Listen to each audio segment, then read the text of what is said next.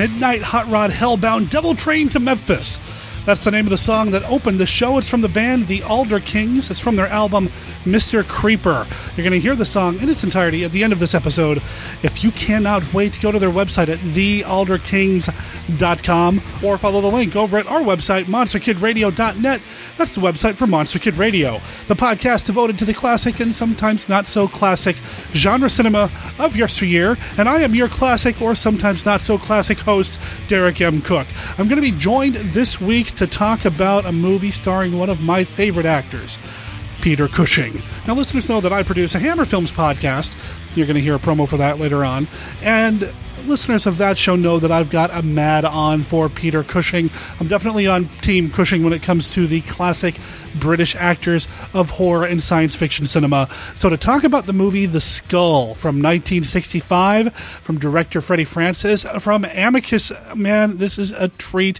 And it's also a treat that I'm joined by returning guest and friend of mine, Larry Underwood, a.k.a. the horror host known as Dr. Gangrene. He loves The Skull. He loves Amicus probably as much as I love Hammer. So it was a real treat to talk about this film with him and to open up 2014 with a, well, I'm going to go ahead and say it. It's a classic. Now, before we get to all that, let's go ahead and get through the business. If you head over to our website at monsterkidradio.net, you can find links to, well, pretty much everything that we've ever talked about here on the show. If you click on the bands and songs link, you'll find links to all the bands that have appeared here on the show. And by the way, if you are in a horror, surf, or punkish kind of band and want to hear your music played here on the show, get a hold of me. You can do that by emailing me at monsterkidradio@gmail.com or drop me a line. Give me a call at 503-479-5MKR. That's 503-479-5657. Just leave me a voicemail, drop me a line, whatever, and we'll make it happen. If you have any feedback about the show, I'd love to hear from you so we can chat it up. Of course, over at our website, you'll also find links to our Facebook group, our Live 365 channel, our Flickr album, our YouTube page. All of that is right there at monsterkidradio.net. Speaking of our Facebook group, I just started a new poll. Now, you've got to join the group in order to get access to the poll. But if you go ahead and submit a request to join the group, I'm pretty quick about answering them. I never let more than a day go by before checking that. So if you want to join the group, feel free to do so and take part of the poll. In the poll, what I'm asking is what the listeners would like us to do about some of the spin-off projects that we're looking at doing later this year. Now, I've mentioned that we've got a mini-series coming up with a returning guest on Monster Kid Radio. He's been on the show quite a bit. I've talked about it here on the show in the vaguest of terms, and I'm still going to keep it pretty vague because we need to work out all the details, all the kinks, including what feed we're going to put it in. Keep it in the same feed that Monster Kid Radio normally comes out on, or set up a separate feed for it. Now, this will probably be a monthly show, and it will run, I don't know, maybe 8 or 9 episodes. Really kind of depends on how much content we can really create for the Monster Kid Radio listeners. I need to get with my co-host on that, who's actually kind of taking the ball on this. It was his idea to launch this thing, and I'm excited to make it part of the Monster Kid Radio network, if you will. Also, remember, we have the 50 review challenge. If we can get 50 reviews in the iTunes store, I'll launch a new special as well. But again, we've got to get to 50 reviews before we can make that happen. And of course, while I'm sitting around at the day job, I'm always kind of daydreaming about what other podcasting projects we can do. I definitely want to make Monster Kid Radio more than just the core show. I have some excellent collaborators that I cannot wait to create some new content in 2014 for everybody with. This year is going to be a very good year, I think, here at Monster Kid Radio. Not to bring things down too much, but I do want to go ahead and acknowledge that fans of these movies, we lost somebody recently. Bernard Glasser, who was a producer on films like Return of the Fly, Cracking the World, and Day of the Triffids, just recently passed away. This was reported at the Hollywood Reporter's website at hollywoodreporter.com. This was brought to my attention in the Facebook group by listener Chris Mounts. He posted the link, and I've read the link, and I didn't realize he had done a Three Stooges film. Obviously, the impact that he's had on our world here at Monster Kid Radio goes beyond that. Nothing against the Three Stooges, but, you know, I'm just saying Return of the Fly.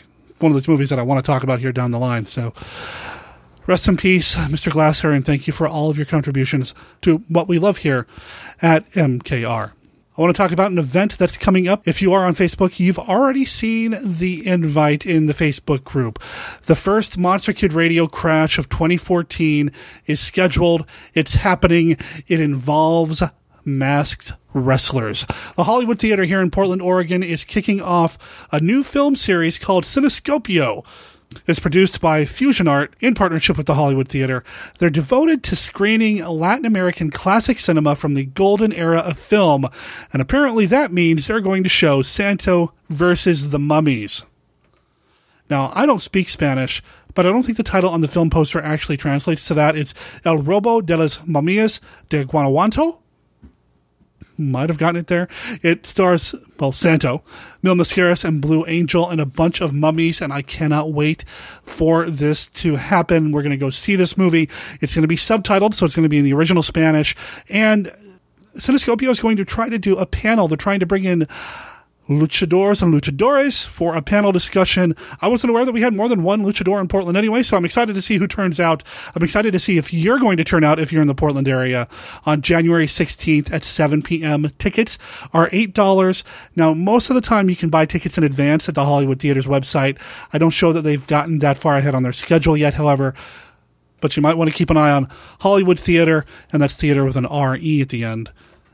.org to see when you can buy tickets, and when you do, I recommend you do so because I have a feeling this is going to be a very popular event. At least it's popular in my mind because, it's Santo and wrestlers fighting monsters. Come on, that's perfect Monster Kid Radio material, right? And hey, call me a liar. It turns out as of this recording, tickets are now available online. So HollywoodTheater.org, or follow the link in the show notes to find out how you can buy your tickets to this if you're going to be in the area. I will be there. I will probably be wearing a Hawaiian shirt, and I will definitely have my recorder. So look me up, and we may even chat it up and put you on a future episode of Monster Kid Radio. I feel like that I've talked a lot. I want to get to this discussion of the skull with Dr. Gangrene. So why don't we get to that right after this? Hammer Film Productions began in 1934, and after producing almost 200 films and television programs, the studio is still releasing and re-releasing new and classic film titles. 1951 Downplace is the podcast that brings you the story of the great Hammer films, one movie at a time. Here are your hosts, describing what Hammer means to them. First is Casey. Hammer means the beautiful and glamorous women of Hammer horror, the engaging storytelling, and amazing period films. Joining him is Derek. Hammer means the incredible work of actors like Peter Cushing, Christopher Lee, and even Michael Ripper. The gothic storytelling, the incredible music, and the set pieces. And finally, here's Scott. A podcast about Hammer? I don't want to be the one to cross Tony Stark. This boy has a lot to learn. Join our hosts as they make their journey through the Hammer Films catalogue and discuss each film with critical opinion, historical facts, production notes, and other information about these classic films. 1951 Downplace can be found in iTunes or their website, www.1951downplace.com. Oh, so it's not Justin Hammer. 1951 Downplace, the home of Hammer Films discussion.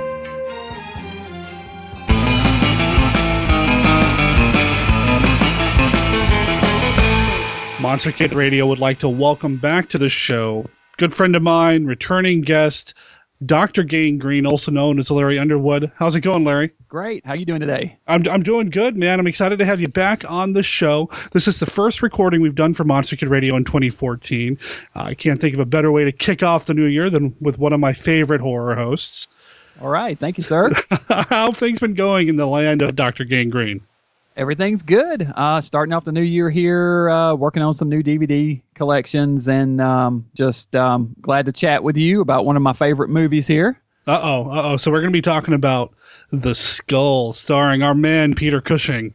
That's right. I'm 1965. This is a good one. It's by one of my favorite studios, Amicus Studios, which, a lot of people compare them to Hammer, which is, of course, a natural comparison, both being British productions working at around the same time. But in a lot of ways, although their movies are not superior movies, I really skew more towards Amicus being my favorite of the two. That's not to slight Hammer in any way, because I'm a huge fan of both, but I just really, something about the Amicus movies really grabbed me. They really do. Yeah, I think I've seen Amicus referred to as like Hammer's little brother, that sort of thing. And really the guys who started Amicus, Milton Subotsky being one of them, was pretty instrumental in a lot of what Hammer was responsible for with their pitch to Hammer to get Frankenstein off the ground, that sort of thing. So really a lot of what Amicus did is comparable in my mind. They used a lot of the same talent, a lot of the same cast, a lot of the same crew. I mean, the movie that we're talking about today, Peter Cushing's in it, Christopher Lee's in it, directed by Freddie Francis, so a lot of Hammer alum as well.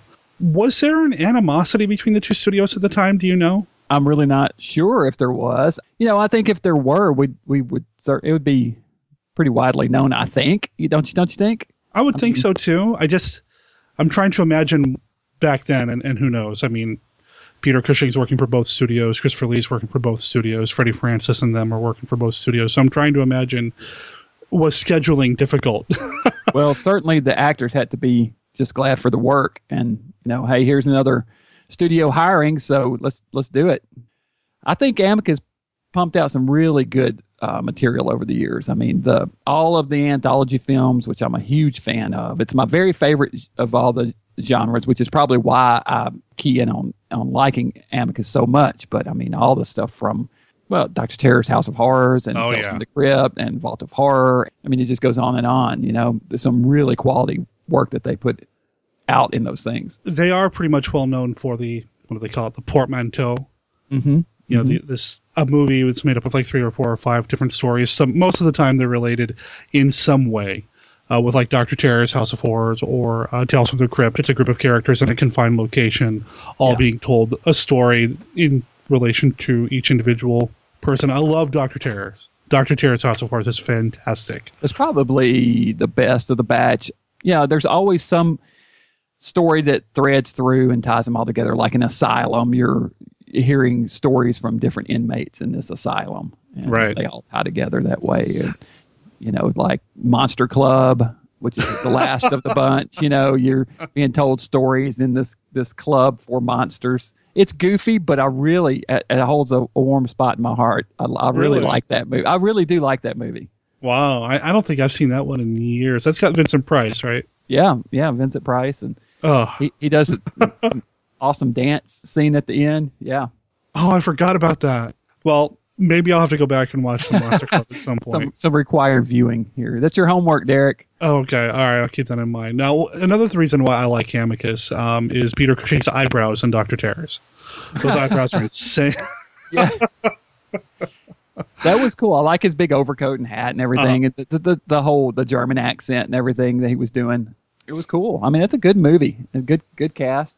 Much like tonight's movie. It's got a killer cast. Oh, man. The Skull is fantastic. In all seriousness, when it comes to Amicus, I liked that Amicus gave Christopher Lee an opportunity to play characters that weren't in control. There's a moment, especially in this movie that we're going to talk about here in The Skull, where Christopher Lee actually convinced me that he was scared.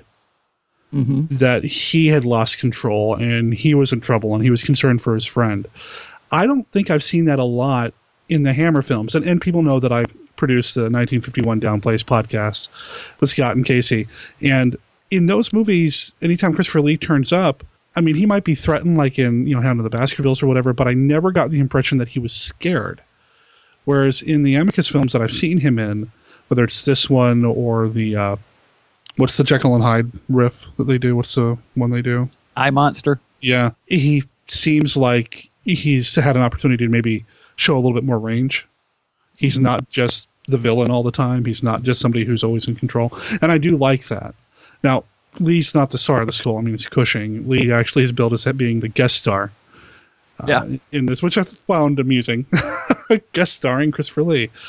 How does one guest star in a film? That's he's I'm sure such a big name at the time, but it's such a small role that's a way to appease him. I'm sure you tag him as special guest star, Christopher Lee. Or if you say he's a guest star, you don't have to pay him as much. I don't know. Possibly. Yeah. I don't know. Yeah. No, The Skull was fantastic. Now, it's based on a short story that appeared in, was it a Weird Tales, I think is the link you sent me to? Yeah. Written by Robert Bloch. of Psycho fame, and I had a chance to read the story yesterday. It was the first time. Was that the first time you read it as well? It was. I've always wanted to, and I've seen it in a short story collection on Amazon. I'm a big Block fan. He did a lot of pulp stuff, and he's such a solid writer. I mean, Block is amazing. He's one of those old school pulp guys that just, the more of his stuff you read, the more impressed you become. And he did a lot more than just Psycho, which he's known for. Mm-hmm. But the guy's impressive, and the short story is very short. I think it was 10 pages long, but the movie was pretty faithful to it overall, I thought. I was a little surprised, too. Normally, when you see an adaptation, especially of a horror story like that, I guess I kind of expected some variations, but for the most part, with the exception of the description of Marco, which you and I were talking about before we started recording, it's pretty spot on. Mm-hmm. I think the thing that I disliked about the story the most is that the story was called The Skull of Marquis de Sade. I mean, it's right. In the title, it kind of gives away what the skull is. And in the story itself, the characters don't find out, or at least the lead character doesn't find out what the skull is until maybe 2 or 3 pages in. Yeah. But of course, we saw the title, so we know what it is. But other than that, that's my only complaint. I really like the story overall. Mm-hmm. I think the changes that were made sense for the movie. Well, they were contemporizing it for the time, and I can't really think of very many changes outside of adding Christopher Lee's character in the auction scene. Yeah, and just the way the skull in the short story, it rolls across the ground and flops up onto the bed by grabbing the sheet and swinging itself up on the bed, and then the way it interacts with the character at the end is very different from the way that it happens in the movie. I'm thinking a rolling skull on film would look a little silly.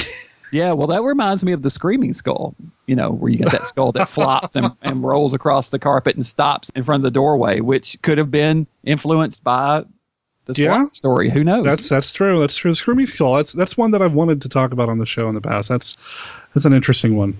Did you ever host the Screaming Skull as Dr. Gangrene?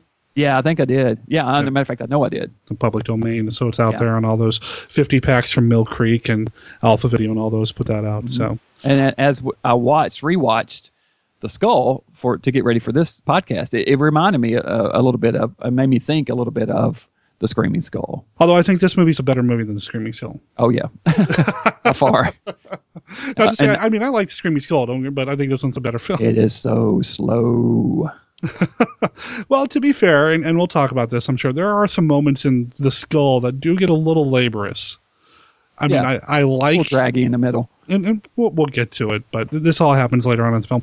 If you look on the IMDb listing for the Skull, I think one of the trivia bits is that there's like a 25-minute stretch where there's no dialogue at all. Mm. And it really shows and highlights Freddie Francis's direction, and Cushing's so good. Cushing is great in this. I mean, I can't watch a Cushing film now without like watching where his hands are going. Right. Because he's always playing and fiddling with something. In this one, he seemed a little bit more in control of that. I didn't seem to get the props Cushing thing at all in this. Yeah.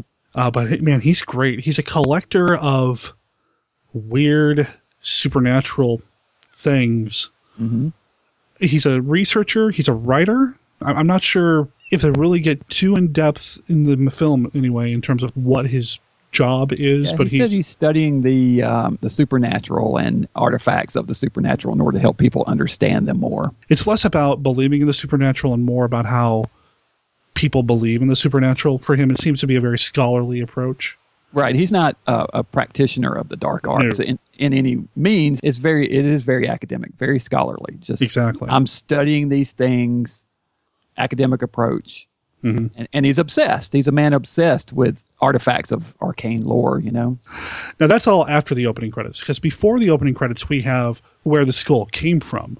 We've got that, I guess, I don't want to call it a flashback because we're not really flashing back with the character, but it's, I don't know, I mean, the skull's not a portmanteau film, but there are a few segments in the film in which we do have a section of story that takes place elsewhere. And right. I feel like the pre-credit sequence is one of these sections. The skull is the skull of the Marquis de Sade. And we learned in the opening credit sequence, or the pre-opening credit sequence, that it's always had some sort of bad juju associated with it. I mean, obviously Marquis de Sade was a bad... I wouldn't want to know that guy. Right. Well, this is one of the sequences that was added that was not in the short story. But it's my very favorite element of any movie. Almost every one of my favorite films has a grave digging scene. There's just something about people digging. I mean, if going all the way back to Frankenstein Meets the Wolfman, if you've got someone breaking into a crypt or digging a grave or exhuming a body in some way, dude, I'm stoked. I mean, I'm on board. So this one opens up with these two guys digging into a graveyard, opening a grave, and this doctor, Fancy Pants, coming to retrieve the skull that he's paid these lowlifes to dig up for him. Takes a shovel and cuts the head off, takes it back to his apartment. So already I'm on board 100% right from the beginning. So if there are any news reports about grave digging in Nashville, there you go. See if you're shooting a sequence for Dr. Gangrene, basically, is what we're saying. That's right. It says Dr. Fancy Pants takes the head back to his apartment. I guess it takes a special kind of doctor to think that this Marquis de Sade's skull is going to be something special to begin with. Yeah, I guess historically that's kind of true, though. Didn't they do something with and we're talking reality here, didn't they do something with his head, study his head to see if there's something they can learn from his skull? I should have looked that up. I should have looked into that. It's in the short story, though. Certainly that's where it came from, that phrenologists wanted to study the skull and see if there were any kind of physical abnormalities that would lend a clue to the fact that this guy was insane. Yeah. And what I like is that, they cut the head off with a shovel, so everything's intact. I mean, his brain's still inside that skull, which is kind of interesting to think about. That it's not a hollow skull that's been treated, it's like, there's everything's there. It's just been cut off. Well, Dr. Fancy Pants meets his end. Yeah. Pretty quickly. I mean, we don't spend a lot of time with it. We kind of get on with the story, but somehow the skull ends up in an auction where we meet Cushing, where we meet Lee. And I don't know what weird version of eBay this is, but apparently this is an auction for nothing but creepy, crawly stuff. That's right. And the auctioneer is Michael Gough, which is awesome. Great cast. Remember, we want to talk about the cast for a second? Yeah, let's get into the cast. So we talked about Cushing and Lee. That's right. And then you have Michael Gough, who it's just a little throwaway part here, but it's nice to see him as the auctioneer. Mm-hmm. You've got a couple of old mainstays of Amicus and Hammer films. Nigel Green plays a police inspector later on, and he's fantastic. And then Patrick McGee plays a police surgeon. Of course, you recognize him from Tales from the Crypt and a ton of other movies. Oh, yeah, and he's great. Patrick McGee's just watchable. Mm-hmm. I just love seeing him on screen. And Patrick Wymark, he plays Marco, right? Yeah, he's Marco, who's kind of a dealer in this kind of stuff. Mm-hmm. And in the short story specifically, it's pretty clear that Marco probably gets his stuff through some shady means. Right. In the film, it's still kind of there. And we do learn later that, he got his hands on the skull through some less than legal activities.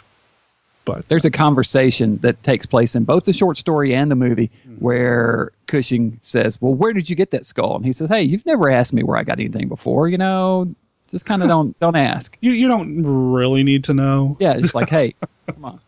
I bring you good stuff. That's all you need to know. Yeah. Yeah, Marco knows what Cushing, and what is Cushing's character's name? Maitland? Dr. Maitland? Maitland, Christopher Maitland. And it's the same in the story. Now, Lee's character is not in the short story at all. Right. Well, I mean, that whole auction scene is not in the short story. The pre-credit sequence isn't in the short story. The short story kicks off in Maitland's home, and Marco shows up to sell him something. But the whole auction scene at the very beginning is new, and I liked that. And this is where, I think I was saying earlier, where Christopher Lee felt like he was not a man in control, despite being this large man, this tall man of stature and commanding voice that he has. He is bidding on something and doesn't know why. Yeah, he bids an exorbitant amount for these statues of different demons, stone statues of 4 demons. And he and Cushing are kind of going back and forth on the amounts, and then suddenly Lee just throws out this huge 150,000 pounds or whatever it is. And I mean, the whole crowd Cushing looks at him like, what? Yeah. And then he comes up to him afterwards and says, man, that wasn't worth anywhere near what you paid. Why did you do that? And he said, I don't know. Yeah, I know. And it's like, wow, that's something took over Christopher Lee. This is bad news. And you can later assume that it was the skull making him do that. Yeah, because we are going to learn later that Lee actually owned the skull before Cushing did. That's right. We're probably going to spoil a little bit of the movie here. I don't want to spoil a lot of it because there's some great stuff in it. Even though the adversaries at the auction, Cushing and Lee's characters are friends. They're friendly with each other, and they're going to have a conversation later on over billiards or pool, which I thought was cool. Did you notice all the balls were red? No, I didn't notice that. They were all a solid color red balls, if I'm not mistaken. I was looking at it thinking, what are they playing? Because they're both shooting. I don't know. What I liked about that, the beginning of the scene, the camera is, and here I am using my hands to demonstrate, even though people can't see that. But the camera is set at an angle to where you can't see what table Cushing is over. And the way the lighting is, it feels like he's over an operating table of some sort. And then the camera moves up to reveal it's a billiards table. Interesting. And I thought that was a very cool shot. And it's like, well, I don't know if that's a throwback to acknowledge that Cushing did all this Frankenstein work before or whatever, but it's a very cool scene. Could be, yeah. And Freddie Francis being the director of this, this guy is just a master director. I mean, I'm a big fan. He did a ton of great stuff for Amicus, Tales from the Crypt, Tales of Witness Madness, Legend of the Werewolf. Fun monster-centric stuff. Well, and he's a great cinematographer. He's an Academy Award-winning cinematographer with Glory in 1989. And I watched this on the Blu-ray. Did you watch the Blu-ray? I did watch the Blu-ray, and it looks good. I mean, we were kind of joking before we started recording that the high definition definitely brings out some of the wire work. Yeah. But, I mean, that's to be expected. Overall, I thought the colors looked good, and the transfer looked pretty decent. I thought it looked good, too. Prior to this, I'd only seen it either broadcast on AMC or I have a VHS copy here. And so getting to see it on Blu-ray was really nice. Just picked this up recently. It's a double feature with The Man Who Could Cheat Death. Is that the same?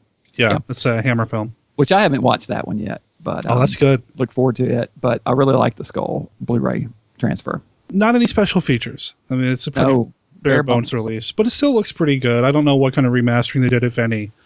But whatever they did made it look good. It's clear. The picture's crisp. The other character, getting back to the characters, the other character that they added was his wife. They added Jill Bennett was the actress who plays Christopher Maitland, Peter Cushing's wife. Mm-hmm. It was the character that wasn't in the short story at all either. No, yeah. And they added her, and it's a good role. I mean, it's a good part. It adds a little more suspense and gives Cushing something else to worry about her safety. She was noticeably younger. Than Cushing's character. So, attaboy, Peter. There you go. Yeah, and she does not like Marco. No, I don't think anybody really likes Marco. In the short story, I keep going back to it, but he had a butler. Maitland had a butler who also despised Marco. Marco's just a very unlikable character, very seedy. Yeah, well, and in the short story, physically, he's kind of repulsive. He's just this walking pile of fat. Yeah, who oozes into the room. Yeah, and I love where Block says that all you needed to do was put a wick in his head and light him because he's just this greasy, fat candle of a character. I love that description. It's pretty good. It really is. Now, he's not nearly as physically repulsive in the film, but he's still a seedy kind of guy. And, I mean, he provides Maitland with a book bound in human skin. Yes. Which is in the short story. We do get that. It's actually made more clear in the short story that Maitland's into this kind of because he's talking about the skin being that of a woman.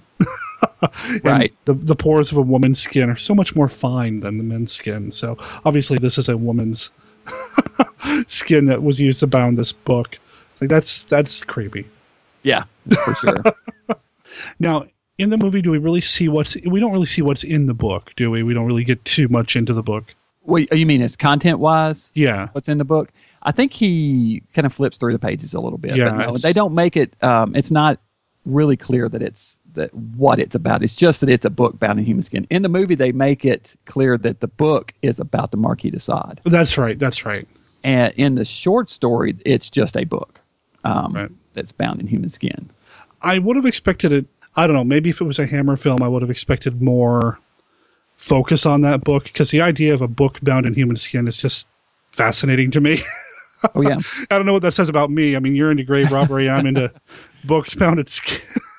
Well, but there really have been books in history that have been bound in human skin, and such a thing is a real artifact. And someone that's into this kind of stuff, that's exactly the kind of thing that they would be jazzed about, yeah. you know? Yeah. So Cushing gets the book, and Marco tells him, well, if you like that, I should have something else soon for you that you're really going to like. And you're going to pay, and you'll pay gladly for it. Mm-hmm. So he makes his way back to his little apartment, and he opens up the closet, and he already has that artifact of the skull sitting on the shelf. Yeah, now, in the movie, it's still pretty mysterious. Well, no, not really. I guess we have that opening credit sequence. I still go back to struggling a little bit in the short story that we already know what the skull is going to be. But, I mean, didn't the family of the Desaades actually have an issue with that skull being used in the story? Like, they had to change the name of the movie before the release? Yes, I did read that, which is good. They may have originally been planning to use the same title as the Block story, but I like it just The Skull. The Skull is good. Yeah, it's a great title. Yeah, it really is. It works just by itself. So Marco has the skull already, and he's going to go back to Maitland with it and wants to sell it to him. I get the impression that Marco really, really likes to maybe take advantage of Maitland. He probably sells him some things at a higher cost than they really needed to be at. So when he comes back with that skull, he wants like 1,000 pounds, like boom, right off the bat. And Maitland's, that's an awful lot. Yeah, he's like, how do I know this isn't just some plain skull that you're bringing me? And he said, hey, look, you know me, I bring you quality material. If I say it is, that's what it is. And you could tell that Cushing senses something about it, though. There's something about this skull that's just different or wrong or disturbing, and he quickly comes to realize, that this is indeed the actual artifact, the actual skull of the Marquis de Sade. I don't know how you would check that. I mean, when he was like, well, how do you know? Prove it. Well, they pulled a novel off, or a book off the shelf, and read from it that was a historical account that the skull of the Marquis de Sade was stolen, which is the flashback that we saw at the beginning of the movie. Mm-hmm. So he says, hey, look, it says right here in your book that's on your own shelf that the skull was stolen. This is that skull. The book that I probably sold you, so I could be setting this up, but no, we're not going to go there. That's true.